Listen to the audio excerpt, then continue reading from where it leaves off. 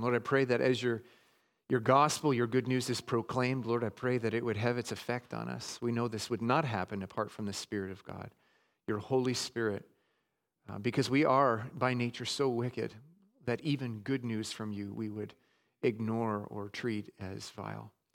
So we pray for that miracle to happen right now, that I would be faithful to the text, and that all of our ears would be faithful to hear your text and respond as the sheep of the Good Shepherd. And I pray this in Jesus' name. Amen. You may be seated. If you have your Bibles, why don't you turn to Isaiah chapter 61. Isaiah chapter 61. We're getting closer to finishing this wonderful, wonderful book. Isaiah chapter 61. We'll be reading and I'll be preaching from Isaiah 61 verses 1 to 9 this morning. All right, Isaiah 61 verse 1. The Spirit of the Lord is upon me because the Lord has anointed me to bring good news to the poor. He has sent me to bind up the brokenhearted, to proclaim liberty to the captive, and the opening of the prison to those who are bound, to proclaim the year of the Lord's favor and the day of vengeance of our God, to comfort all who mourn, to grant to those who mourn in Zion, to give them a beautiful headdress instead of ashes, the oil of gladness instead of mourning, the garment of praise instead of a faint spirit, that they may be called oaks of righteousness, the planting of the Lord, that he may be glorified. They shall build up the ancient ruins. They shall raise up the former devastations. They shall repair the ruined cities, the devastations of many generations. Strangers shall stand and tend your flocks. Foreigners shall be your plowmen and vine dressers. But you shall be called the priests of the Lord. They shall speak of you as the ministers of our God. You shall eat the wealth of the nations. In their glory you shall boast. Instead of your shame, there shall be a double portion. Instead of dishonor, they shall rejoice in their lot. Therefore, in their land they shall possess a double portion, for they shall have everlasting joy. For I, the Lord, love justice. I hate robbery and wrong. I will faithfully give them their recompense, and I will make an everlasting covenant with them. Their offspring shall be known among the nations, and their descendants in the midst of the peoples. All who see them shall acknowledge them, that they are an offspring the Lord has blessed. Thus far, God's word. Now, a person's first sermon is a very important thing.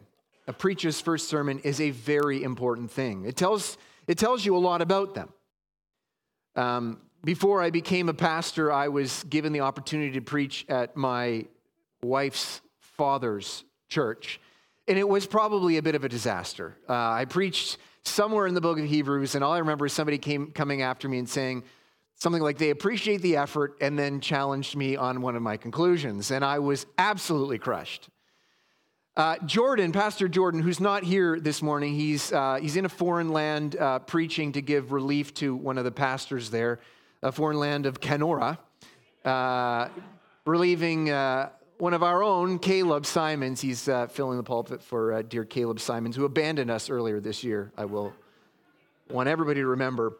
Anyways, he'll remind me very often of my first sermon as a pastor, which was preached in Alberta, and thankfully there are no recordings left of it, but it was a sermon on the topic of light, where I just went through and just talked about light and just all the things in Scripture.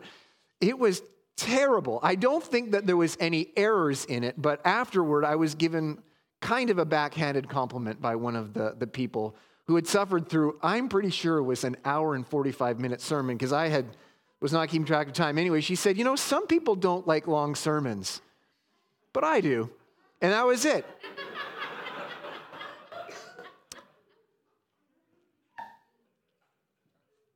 The text we read this morning was the text of Jesus' first sermon that he ever preached. We see this in the book of Luke 4. This is his first sermon. He could have picked anywhere in the Old Testament. There's lots to have chosen from. Anything. I mean, you have all kinds of sermons about, all kinds of texts about the Lord smiting his enemies.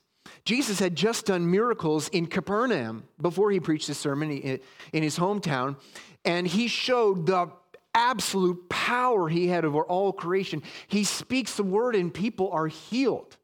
atoms, molecules listen to his voice. He has got infinite power. And so you can imagine some people were expecting he'd preached a sermon they'd all been hoping. He's going to preach the sermon out. He is going to crush all of their enemies. He's going to destroy everyone who is an enemy of God. Anybody who is my enemy, if you were one of those people. And yet he picked Isaiah chapter 61, a text that announces good news. Good news. Good news to the poor and the brokenhearted. There would have been a lot of people that surprised. In fact, you can see if you look at Luke chapter 4, which we're not going to because we don't need an hour and 45-minute sermon today. But if you looked in the book of Luke, in Luke chapter 4, which Kevin read for us, you will see that he did not get a good reception to this first sermon. Not only did they give him a backhanded compliment, they tried to throw him off a cliff. They were not pleased with this. This shocked them that this would be the first sermon the Messiah would choose to preach. It was a disappointment, a surprise. But there would be some people who would not be surprised that this would be the first text that he would preach from. Among those people who would not be surprised would be his mom, Mary. Because many years earlier, there was a group of men who were in a field watching their flocks, and in the middle of the night, they heard kind of a sermon preached to them by angels. And what did those angels announce to the shepherd that day? What was their announcement of the birth of this king? Anybody remember what that is? What was the good news that they preached? Luke 2, verse 10. And the angel said to them, "Fear not, for behold, I bring to you good news of great joy that will be for all the people. For unto you is born this day in the city of David a Savior, who is Christ the Lord. And this will be a sign for you. You will find a baby wrapped in swaddling cloths and lying in a manger." And suddenly there was with the angel a multitude of the heavenly host praising God and saying, "Glory to God in the highest, and on earth peace among those with whom he is pleased." When the angels went away from them to heaven, the shepherds said to one another, "Let's go to Bethlehem and see this thing that has happened, which the Lord has made known to us." And they went with haste and found Mary and Joseph and the baby lying in the manger. And when they saw it, they made known the saying that had been told them concerning this child. And all who heard it wondered at what the shepherds told them. But Mary treasured up all these things, pondering them in her heart. And so of all the people who would have been surprised that Jesus picked this as his first sermon text, it would not have been Mary. She knew, because on Christmas morning, this news was announced to her by shepherds. Surprise, this is an Advent sermon. But one of the things we'll notice is that, and if you remember what Kevin read in Luke 4, is that Jesus did not preach the entire text. He stopped. He omitted or stopped halfway through verse 2. "The Spirit of the Lord God is upon me," said Jesus preached, "because the Lord has anointed me to bring good news to the poor. He has sent me to bind up the brokenhearted, to proclaim liberty to the captives, and the opening of the prison to those who are bound, to proclaim the year of the Lord's favor." But did not say the next phrase, which is, "and the day of vengeance of our God." Now, it's not that Jesus was correcting the Old Testament, because he is the one who will bring the vengeance of God. He will come one day to judge the living and the dead. But the first time he came, he brought good news. The second time he comes to judge and destroy his enemies, to bring the vengeance of God on his enemies. But the first time he came instead to die for his enemies, to take the vengeance of God for his enemies. We read in this passage the year of the Lord's favor, but also talking about the day of vengeance of our God. Dear friends, I urge you to pay attention to this text today, because there will one day be a day of the Lord's wrath. the day of the judgment of Jesus, the day that the Lord Jesus judges the living and the dead. That will certainly come. But today is the day of salvation. Repent and believe in him, that you would not be destroyed as an enemy of God. Today is the day of salvation, and Christ has come to be the good news to the poor, the sick, and the brokenhearted. That takes us to our first point, which we're going to find in the first verse. Our first point is this: truly good news comes only from Jesus. Let's see this in verse 1. The Spirit of the Lord is upon me, because the Lord has anointed me to bring good news to the poor. It is important that Jesus was anointed by God. Did you notice that? In the Old Testament, the kings of Israel, the kings of God's people, were anointed by God. God would send a prophet to anoint them, to say that this is a man that God has selected to be the king over God's people. In the same way also, priests were chosen by God. They were appointed, they were anointed. These are roles that a person couldn't pick for themselves. You couldn't aspire to be the king of God's people. You couldn't aspire to be a priest. This is something that was granted to you. It was God's own choosing. Not something that you could pick for yourself. In fact, the people of Israel were not even allowed to pick their own king. They weren't allowed to pick their own priests. The point was this, is that's something that only God could provide for his people. Jesus claimed to be the Messiah, the Savior of sinners, the one who would reconcile enemies, reconcile sinners to a holy God. And that position is only something that could be granted. And it had to be granted by God, because we are estranged from God. It is against God that we have sinned, and so it would have to be from God that the Messiah would come.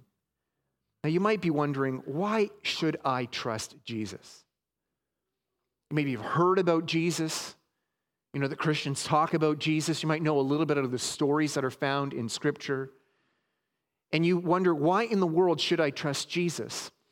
And the answer might have been given to you, or you might have thought this. The answer is that because Jesus said so. But that actually is the wrong answer. In fact, Jesus does not give that answer when he is on earth. He says, do not trust me simply because I have said so, but because God has anointed me. God has chosen me. He has demonstrated this. He said that he has been sent from the Father. He came as an act of submission. Jesus is not the one that the church chose to be her Savior. They didn't make him Lord. God made him Lord and Messiah. He was the fulfillment of all the Old Testament prophecies about his lineage, which family he would come from, the location of his birth, the location of his early years, the location of his hometown, all in different locations. All of these things were set ahead of time to prove that he was actually the anointed one of God. The time of his birth in history was actually predicted by the prophet Daniel. Daniel predicted that the Messiah would be born and inaugurate his kingdom during the reign of the Roman Empire, before the Roman Empire even began. But Jesus' anointing, his public anointing, his visible public anointing, happened on the day of his baptism. On the day of his baptism, Jesus was anointed, you could say, he was anointed with the Holy Spirit. Let's look in John chapter 1. Look at John chapter 1, verse 29. Let's see this. And we're talking, and this is obviously John talking about John the Baptist. Okay, so this is two different Johns, don't get confused. John the non-Baptist, talking about John the Baptist. John the Apostle, talking about John the Baptist. The next day he, John the Baptist, saw Jesus coming toward him and said, "Behold the Lamb of God, he who takes away the sin of the world. This is he of whom I said, after me comes a man who ranks before me, because he was before me. I myself did not know him. But for this purpose I came baptizing with water, that he might be revealed to Israel." And John bore witness, "I saw the Spirit descend from heaven like a dove, and it remained on him. I myself did not know him, but he who sent me to baptize with water said to me, he on whom you see the Spirit descend and remain, this is he who baptizes with the Holy Spirit. And I have seen and have borne witness that this is the Son of God. So this is John the Baptist's testimony. John the Baptist was widely known, universally known in Israel as a prophet of God, the one who speaks God's words on behalf of God. And John the Baptist is here saying, I did not know him. He's like saying, I didn't discover this. He wasn't the Messiah that I chose. I wasn't smart enough. I'm not the prophet who gets to pick this guy. God told me that I'd know who he was based on the anointing that would happen. I'd visibly see the Spirit of God descend on him. And this is the man. This is the Messiah who will take away the sins of the world. The man that God has chosen, not the one I have chosen, not the one Israel has chosen, not the one that you have chosen. And Jesus was further attested by miracles and signs and wonders. He demonstrated on earth in front of human eyewitnesses, proven that he was not a self-appointed Messiah. He was not the Jew-appointed Messiah. He was the Messiah chosen by the Lord God, given to us. And so there's some implications from Jesus being the anointed one. But there is evidence that demands a verdict. Each of us will all stand before God one day. And you will have to stand before God. And while you're thinking about that, you think to yourself, is there more evidence that Christ is the anointed one of God than there is not? Did God show not enough evidence that this was the anointed man, the one who came to save the world, to rescue people who are sinners? That he didn't leave enough evidence in history. He didn't turn the world around. That you had not heard enough. Second piece of implication from this is that, dear Christian, you can have confidence in your hope. God attested that Jesus was the Messiah. It is not simply wishful thinking that you know you are guilty and that you just really want somebody to die for your sins. You really know you're going to die and you really want somebody to give you eternal life. This is not just wishful thinking. These are God's own words. This is the man of God's own choosing. The next implication is that you cannot choose to be the Messiah. Now, most people would say, well, obviously I can't choose to be the Messiah, but more likely you have chosen to be your own Messiah, the one on whom your own hopes lie. Frequently, I have conversations with people asking them, what will happen if they meet the Lord? And those who don't outright deny that that will actually happen, those who think, yeah, maybe it will happen, frequently they will say that they are hoping it is good for them because they have been good. They are hoping that it will have been good for them, that the Lord will look at their life and the Lord, judging fairly, will say, it'll go well for me. Friends, let this passage kill that hope of yours. There is one man whom the Lord has chosen to be Messiah. He is anointed to bring good news to the guilty, to the poor. And do not look for your own Messiah. Do not look to be your own Messiah. Do not think you can pick your own religion. Do not think you even make Jesus Lord.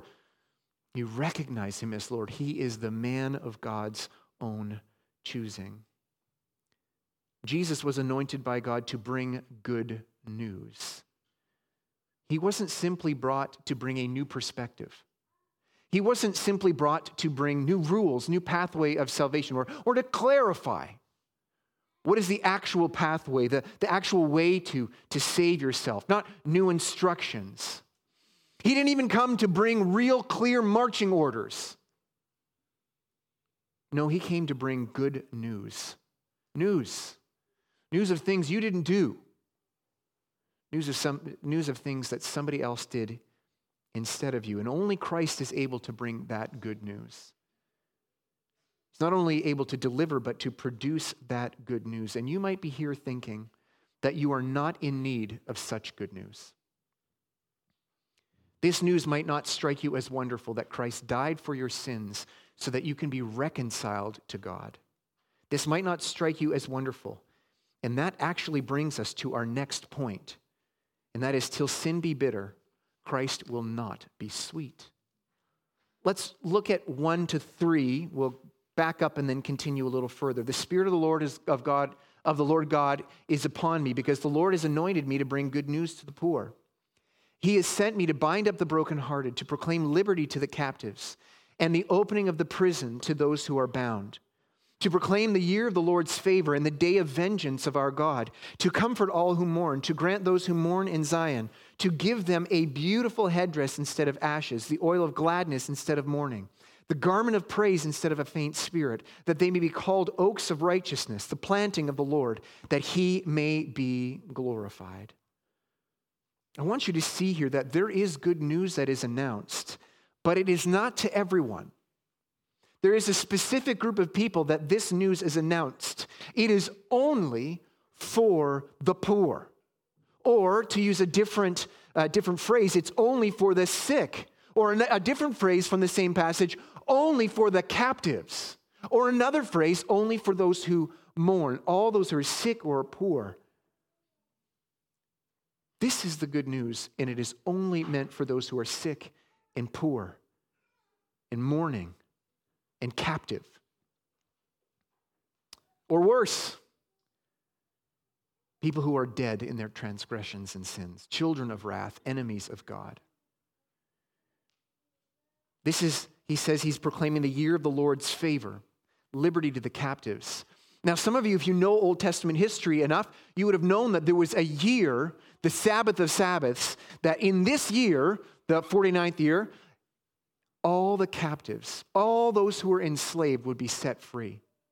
Everyone who had enslaved themselves because they had incurred a debt, anybody who had enslaved themselves because they had actually committed a crime, anybody who had squandered their family inheritance and had to give up their land, their family's inheritance land, had give it up to somebody else, all of that would be returned. All the captives would be set free. It was called the year of Jubilee, the year of the Lord's favor. All the captives would be set free. But what was interesting about this year, it was the year of the Lord's favor, but it had lasting consequences. Because if you were a captive, if you were indentured labor because you had incurred a debt or you had sinned against someone, committed a crime, you would be set free in the year of Jubilee. But the year after the year of Jubilee, you would remain free. Jesus is indicating here, and Isaiah before him is indicating that the Messiah is going to do something wonderful. He is going to set free people who are captives.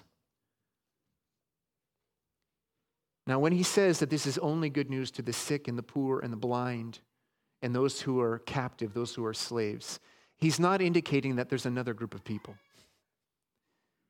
He's very clear that every single one of us, every single human is born in sin, born dead in their trespasses, born as an enemy of God. Dear friends, you may have heard that every single one of us is a child of God, that every person is one of God's children. That is not true. In fact, the Bible is very clear that we are not all born God's children. The Bible is incredibly clear that we are all born God's enemies, strangers of God, objects of his wrath. We're all born dead in sin. We are sick, so sick that we are dead. Not only are we born dead in our sin, we are also born enslaved to sin, and it's the worst kind of slavery. The worst kind of slavery, and I think you'll know what I mean when I say this, is the slavery of the heart, where you are enslaved to the things that you want to do. Your heart enslaves you. There's no actual prison door there. It is your heart. You want to do these things. You want to sin. You want to be a rebel against God. And so the question is then begged, do you see yourself as sick? So sick that you are dead. Do you see yourself as poor, so poor that you have nothing? Do you see yourself as a captive, a slave, an enemy of God? Do you see this? And is your sin bitter to you? Because Satan sees himself as an enemy of God. Satan sees that he is guilty before God. Satan knows these things are true, and it's not bitter to him. He's fine with it. He's quite comfortable being God's enemy. He does not want to be God's friend. He certainly does not want to be God's obedient child. And so, dear friends, this is the question that this text begs. Because the good news is only for people who see their sin as bitter. So yes, do you see yourself as a sinner? But is this bitter to you? Do you hate that you are a sinner? Now, what I'm talking about here is not not merely do you hate the results, but do you hate the sin itself? And so a good analogy here would be some sort of food allergy that you have. It's one thing to love bread, but be gluten intolerant so that you hate the consequences of eating bread, but you love bread. And that would be the kind of thing, the kind of hating sin that Satan has. He loves sin so much. He loves being an enemy of God, but we can rest assured he's not going to love the consequences of that. He's not going to love being condemned to hell. So it might be true that you hate the fact that you are enslaved to certain sins because it's wrecking things up for you. It's wrecked your marriage, it's wrecked your finances, it's wrecked your weight, it's wrecked all kinds of things. And look, I hate the fact that I am enslaved to sin for these reasons. But that's not the kind of bitterness that the Lord is looking for, or the more kind of grieving and recognition of sin. The kind of bitterness towards sin, or the mourning or grieving of sin that would be indicative of the people whom the gospel is for, is that they see how glorious and good God is. They see how holy God is. And they cannot bear the thought of sinning against such a holy God. They cannot bear the thought of being an enemy of such a God. Cannot bear the thought of the foolish math that it would take to choose sin over God. What a good God. How can I have sinned against him? Punishment aside, consequences aside, even if there were no consequences, no punishment, I hate that I sinned against him. How good and holy is he? Why would I sin against somebody so good?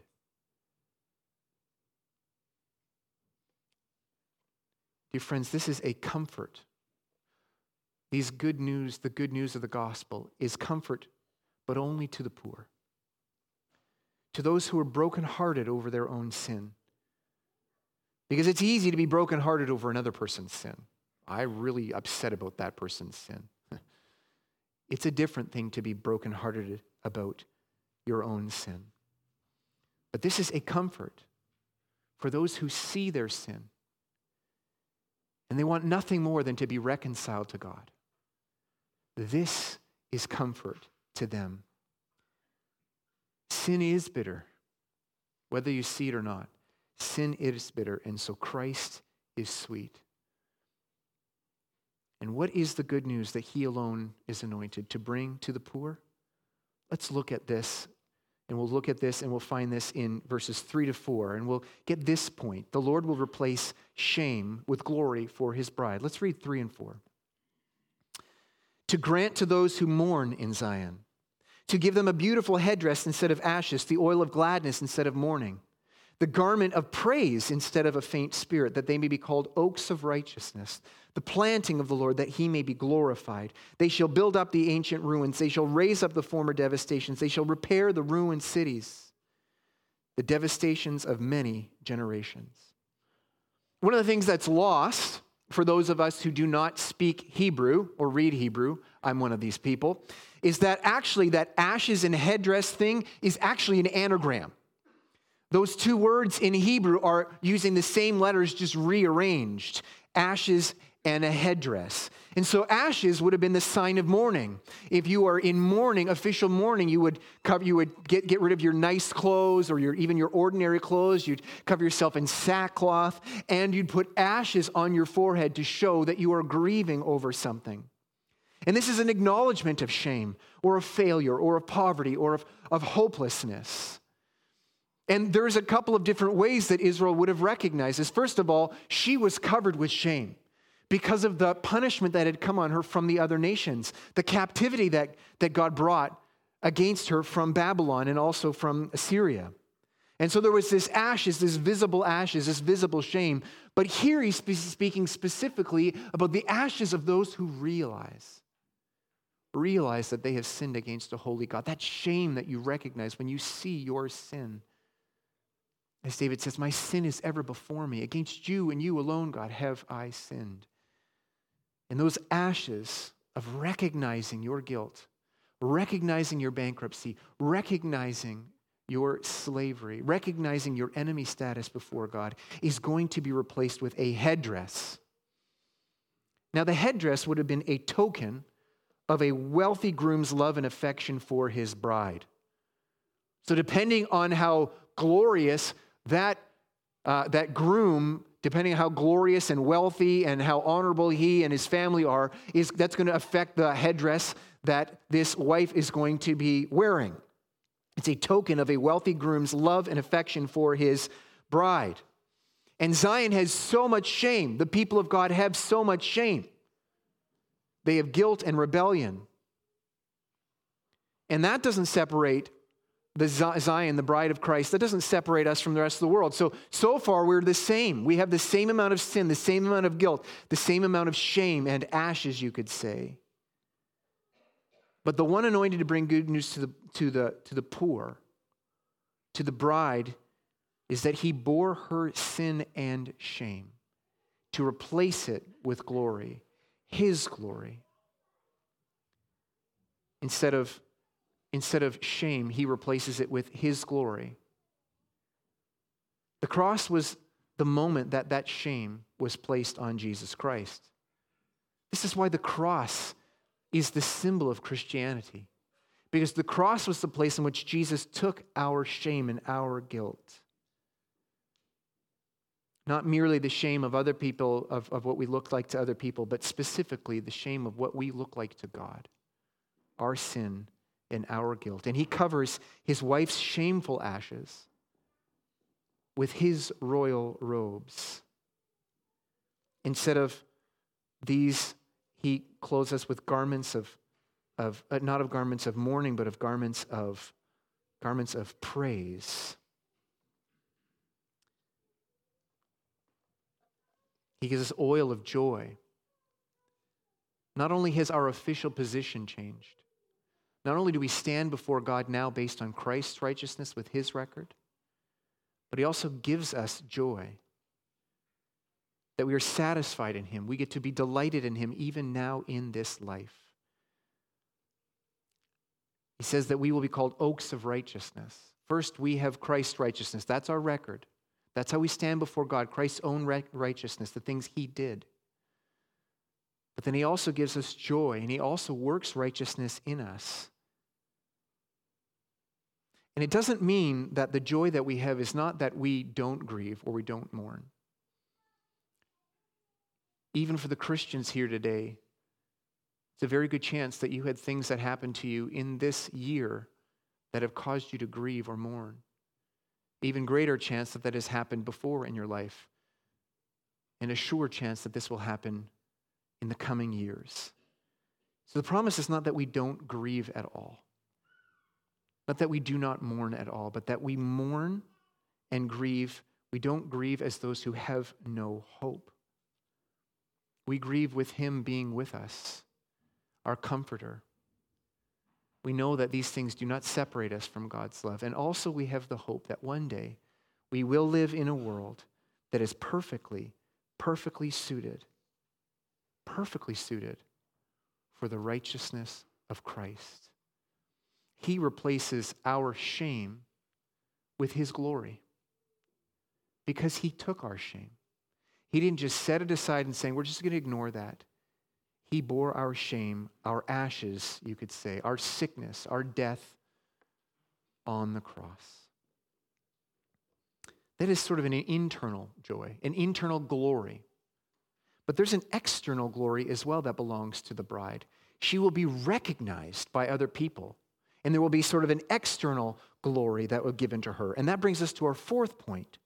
People from all nations will serve and be served by the church if they are to know the Lord. Let's see this in 5-7. Strangers shall stand and tend your flocks. Foreigners shall be your plowmen and vine dressers. But you shall be called the priests of God, of the Lord, and they shall speak of you as the ministers of our God. You shall eat the wealth of the nations, and in their glory you shall boast. Instead of your shame there shall be a double portion. Instead of dishonor they shall rejoice in their lot. Therefore in their land they shall possess a double portion. They shall have everlasting joy. Now there is a current glory for the church. For anyone to know the Lord, they are joined to Christ's bride. There is no salvation apart from Christ. And if you belong to Christ, if you're saved by Christ, you're part of the church, you're part of Zion. So there's no sense in saying, I love Christ, but not the church. This doesn't make sense if you understand what salvation is. To belong to Christ means that you're added to his body, you're added to his bride, you're added to the church, you're added to Zion. Now, the Roman Catholic view of this is that to join the Pope's church means that you get saved. To join his church saves you. This is not the biblical view. The biblical view is the reverse of this. To be saved by Christ comes with the honor and responsibility of belonging to the church, of becoming part of the church. Paul says this in 1 Corinthians 12 and Romans 12, the eye cannot say it will not serve the hand, and the eye cannot say it doesn't need the hand. Though Isaiah has been promising salvation to the Gentiles, to the nations, the privilege of Zion is that they will need to come, in order to be saved, they will need to come to Israel's God. They will need to come to Israel's Messiah.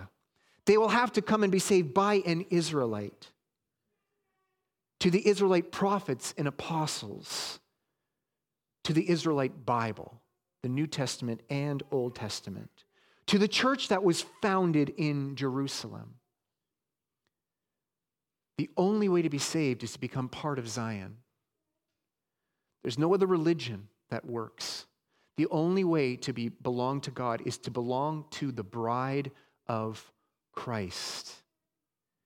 Now, the world might despise the church and Christianity. And maybe they even think that they love God or the Creator or the higher power. They might think that they're religious or spiritual. But it is only through agreeing with the gospel given to Zion, only through agreeing with the gospel given to the church, only accepting the Savior of the church can they belong to God. All else is idolatry, and it is shame that will not be covered. You must be joined to Zion's head, to the head of the body, the head of the church, to Christ. And in so doing, if your faith is in Christ, you will be joined to the bride of Christ. Now, what does this give us for implications? What is the present glory then that belongs to the church, the bride, the headdress that she currently wears? First of all, the honor and glory in this life given to the church is that she will be the one who carries the gospel. She will be the one who carries salvation to the nations. It is her privilege to be the one that you need to hear the gospel from in order to be saved. We see this in Romans chapter 10. How can they hear? How can they be saved if they've never heard the gospel? And how can they hear the gospel if no one is preaching it to them? And how can that person preach unless they are sent? This is a huge privilege and responsibility. It is a wonderful motivation for evangelism and for missions. And so, dear church, assume the providence of God in all of your placements. Assume that God has chosen where you live, the family you're part of, where you work, all of these things. Assume that he has chosen all of these things to let more people know, more people that Christ died for, to know and hear the gospel. Assume that you are an important messenger to bring that news. This is the privilege and honor, the current glory of the church. That yes, the gospel comes from Christ and Christ alone. The church saves no one. But the glory he has bestowed on his bride, the church, is that people will be saved from hearing it from her. And the second implication of this, dear church, is serve the church. Serve the church. Treat her as precious. Rejoice with those who rejoice, and grieve with those who grieve. serve the church as if she is the body of Christ, as if she is the bride of Christ, because she is. Pray for one another. Build one another up in love. Speak the truth in love to one another. Encourage and warn and comfort those who are in Christ. And commit to assembling as the temple of God each Lord's Day. We have this glory now, though it is mixed with the experience of shame. How do we know that the Lord is going to be faithful to remove all the shame of the church, to remove all of the shame and the feelings of shame and all the suffering and grieving and mourning? How do we know that the Lord will be faithful to remove all the shame of the church and replace it with glory? How do we know that? I'm glad you asked. That brings us to our last point. We know this is true because the Lord does not repay good with evil. Let's see this in verses 7 to 9.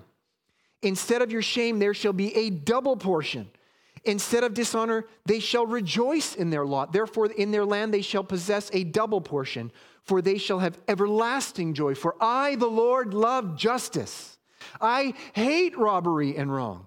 I will faithfully give them their recompense, and I will make an everlasting covenant with them. Their offspring shall be known among the nations, and their descendants in the midst of the people. All who see them shall acknowledge them, that they are an offspring the Lord has blessed. I want to point out a couple of things. In our hermeneutics lessons in Sunday school, which is the study of Scripture, one of the things that we were noting is that you can tell something, you have to pay close attention to the tenses and the forms that you're finding in there. I want you to see that there is a switch from they to your and your to they. So at first when Isaiah is talking, he's saying your, and he's speaking of Zion, like the Jewish people who have Israelite or Jewish descendants.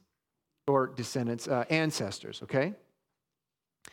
And then he's speaking of the Gentiles, those who get saved. He speaks of them as they. And then he talks about you shall have your double portion in lot, that there's an inheritance for Zion. And here he's talking about their offspring. Again, the word he uses for the Gentiles, the nations, the non-Jewish people. Their offspring shall be known among the nations, their descendants in the midst of the people. All who see them shall acknowledge them. They are an offspring the Lord has blessed. And the point here is this. When the Messiah comes, we've already seen this over and over again. The people of Zion, the citizens of Zion, the children of Zion are not simply those who have a Jewish genealogy. In fact, it's not even all of them. It's only those who trust in Christ. But it's also not restricted to them. It's anyone from the nations who trusts in the Lord Jesus Christ is here called a descendant, is here called an heir, talking about an everlasting covenant. Their offspring the Lord has blessed. Now, did you see the word double there? Did you see the word double? In verse 7. You see it twice. Instead of your shame, there shall be a double portion. Then it says, therefore, in their land they shall possess a double portion. What in the world is he talking about a double portion for? Now, if you remember in Isaiah 40, a long time ago, some of the most beautiful words that have ever been spoken in Scripture, Isaiah 41-2. I'm just going to remind you of those and see if you can pick out that word double again. It's Isaiah 41-2. You're familiar with these words probably. Comfort, comfort my people. Comfort, comfort my people, says your God. Speak tenderly to Jerusalem or Zion or the church and cry to her that her warfare is ended. Her iniquity is pardoned, for that she has received from the Lord's hand double for all her sin. Now, does that mean that God gives twice the punishment that Israel deserves? No, that's not what it means. We saw when we were in Isaiah 40 that word double actually means twin. It's the exact double. If you fold something over, it's the exact double. Exactly what is due. If you think about weights and measures in the marketplace, it is the exact weight or the exact measure, so that if you got this, you'd not say, hey, I didn't get what I paid for, or there was something lacking. It is the exact measure. There's no complaining that you didn't get exactly what was due for you. And we see that the reason that we can be comforted is not that God has given us exactly the punishment we deserve for our sin, because, dear friends, that would take an eternity in hell. No, we can be comforted because the Lord God, the Lord Jesus, received the exact match of what our sins deserved. Jesus received the exact double of the punishment we deserve for our sin. And now do you see there's a reverse here? The church will receive the exact match of Christ's glory. The church will receive the exact match of Christ's glory. Now, years ago, there was a rule of thumb, some math that was produced, probably by the diamond industry, and there was a math on how much of your salary you're supposed to spend on an engagement ring. Who can tell me what the rule of thumb was? 3 months' salary is the rule of thumb for how much you're supposed to spend on your fiance's engagement ring. Now, let's think about this.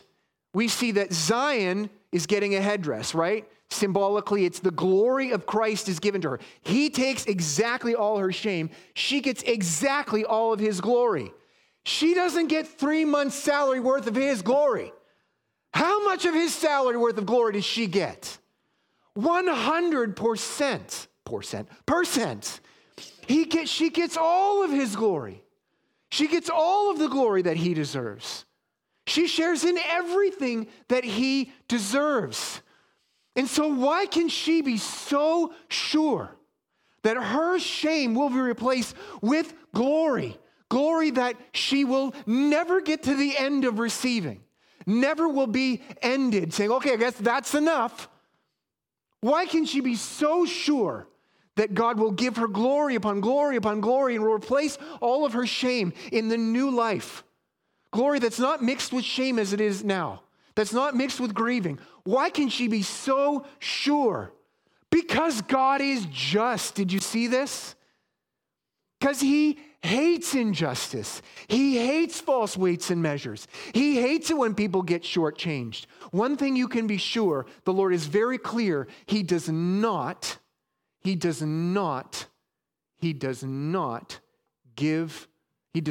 wickedness. He does not repay goodness with wickedness, right? He does not repay evil for good. He doesn't do that. And if our hope is supposed to be the exact match, the exact double of what Christ our groom deserves, then we can be sure that God will give it to us. So, dear church, your hope is in an everlasting life based on what Christ deserves. How long will it take to exhaust the glories of what your groom deserves? How long would that take before the angels and everybody else will say, well, I guess that's enough. He's totally been repaid for how wonderful and glorious he is. How long? Would it be 1,000 years in heaven? Okay, we've exhausted all of his glory. Will it be 10,000 years? Will it be 1,000,000 years? Will it be a million times a million times a million times a million? Dear friends, the answer is obvious. It will be an infinite amount of years. It will be an infinite amount of years because God is just. He paid Christ the exact double for what we deserve for our sin. So we will get the exact double for what Christ deserves for his glorious life. Now, what are the implications of this? The implications of this is that it is never a bad deal to trade whatever you could gain in this life as being an enemy of God. Any pleasure you would have, I'm just be my own savior, my own boss, my own God. Or all the things you might suffer for belonging to Christ. He is just. He will not make you regret that in eternal life. In Matthew 19, verse 29, we see an application of this. For everyone who has left houses or brothers or sisters or father or mother or children or lands for my name's sake will receive 100-fold and will inherit eternal life. But for many who are first will be last, and the last first. It's not specifically talking about a reward he's speaking here, but the promise is that you will not be left thinking that it was an unfair deal, that it was a losing relationship, that you lost more than you'd gained. You'd rather have gotten what you deserved rather than what Christ deserves. This means that sometimes you will suffer for being a Christian. You will. But the glory of being the bride of Christ far outweighs. In fact, you wouldn't be able to balance them honestly. You wouldn't even be able to, it wouldn't even work to do that. Paul says that the glory far surpasses these sufferings that we have now. So this means for suffering for Christ. It also means for obedience. For some of us, that slavery to sin that comes so naturally to us, it persists even in the life of a Christian after they have been saved. There's this indwelling sin remains, and we continue to fight and struggle with sin, struggle for holiness. And the lie that is told to you is that there will be more pleasure, there'll be more to gain by rebelling against God than by being holy. Do not believe that lie. God is just. He will not make you regret choosing obedience rather than sin, even if sin promises you a certain pleasure now. When you get to eternal life, when you get to the new heavens and earth, you will not say, you know what, it would have been better. All in the grand scheme of things, I would have had more joy. If I weigh all the joy in that than in my life on earth and my eternal life, I would have had more if I would have walked as an enemy of God. Dear friends, this is also true when we are called to do difficult things. When we are called to be gracious and kind and forgiving to those who have sinned against us. It might feel like it is ripping against the fabric of your very being, that it is so hard, it's not you. But dear friends, this promise is also for you. He will not make you regret doing that, even if it feels incredibly painful. He will not make you regret that because he is a just God. He hates injustice. And the glory that is reserved for the church is not 3 months of Christ's salary, but 100% of everything that he has earned. And so you are no fool for abandoning your identity, the identity you're born with, and embracing the identity as belonging to Christ, being grafted into his body. I'll close with these words. Only Christ is anointed to bring this good news. There's good news that comes from nowhere else. And this good news is only to those who recognize that they are poor, that they are captives, that they are dead in sin, that they are bankrupt, that they have nothing to offer God, and they stand before God guilty. And not only that, that they realize that they don't want this. They don't want to be guilty before God. They don't want to be God's enemies. They want to be his children. And this is sure good news. This is eternal comfort, and this is eternal joy. Because God is merciful to those who are in Christ Jesus. He didn't just overlook our sin. He actually punished our sin in Christ. So that's why he is faithful and just to forgive us our sin and cleanse us of all unrighteousness when we confess it. Dear church, your Savior has come. Those who are not part of the church of Christ, who have not repented and believed in the gospel of Christ, God is just, and he will give you exactly what is due for your sin. So don't be a fool. Run to Christ now. Embrace what he accomplished at his first coming, so that you will not be crushed by what he comes to accomplish with his second coming. Dear church, your Savior has come. He was anointed. You didn't choose him, which is good. He was chosen by God to proclaim good news. Good news for you. Sometimes we think of this as extra rules or extra burdens or to make me more acceptable in my actions. No, he has come to bring good news of what he has done. Your hope is not in what you can accomplish or have accomplished, but the headdress that was purchased for you by Christ. And it did not take 3 months' salary. It took his very life. And what would the Father be prepared to reward him with? Nothing short of eternal glory. Let's pray. Father in heaven, we thank you that Christ came not first to destroy his enemies, for then all of us would have no hope, because we know that's what we naturally are. We thank you that he first came to bring good news to the poor by actually taking their shame and being crushed for it so that we can enjoy a reward that belongs to him.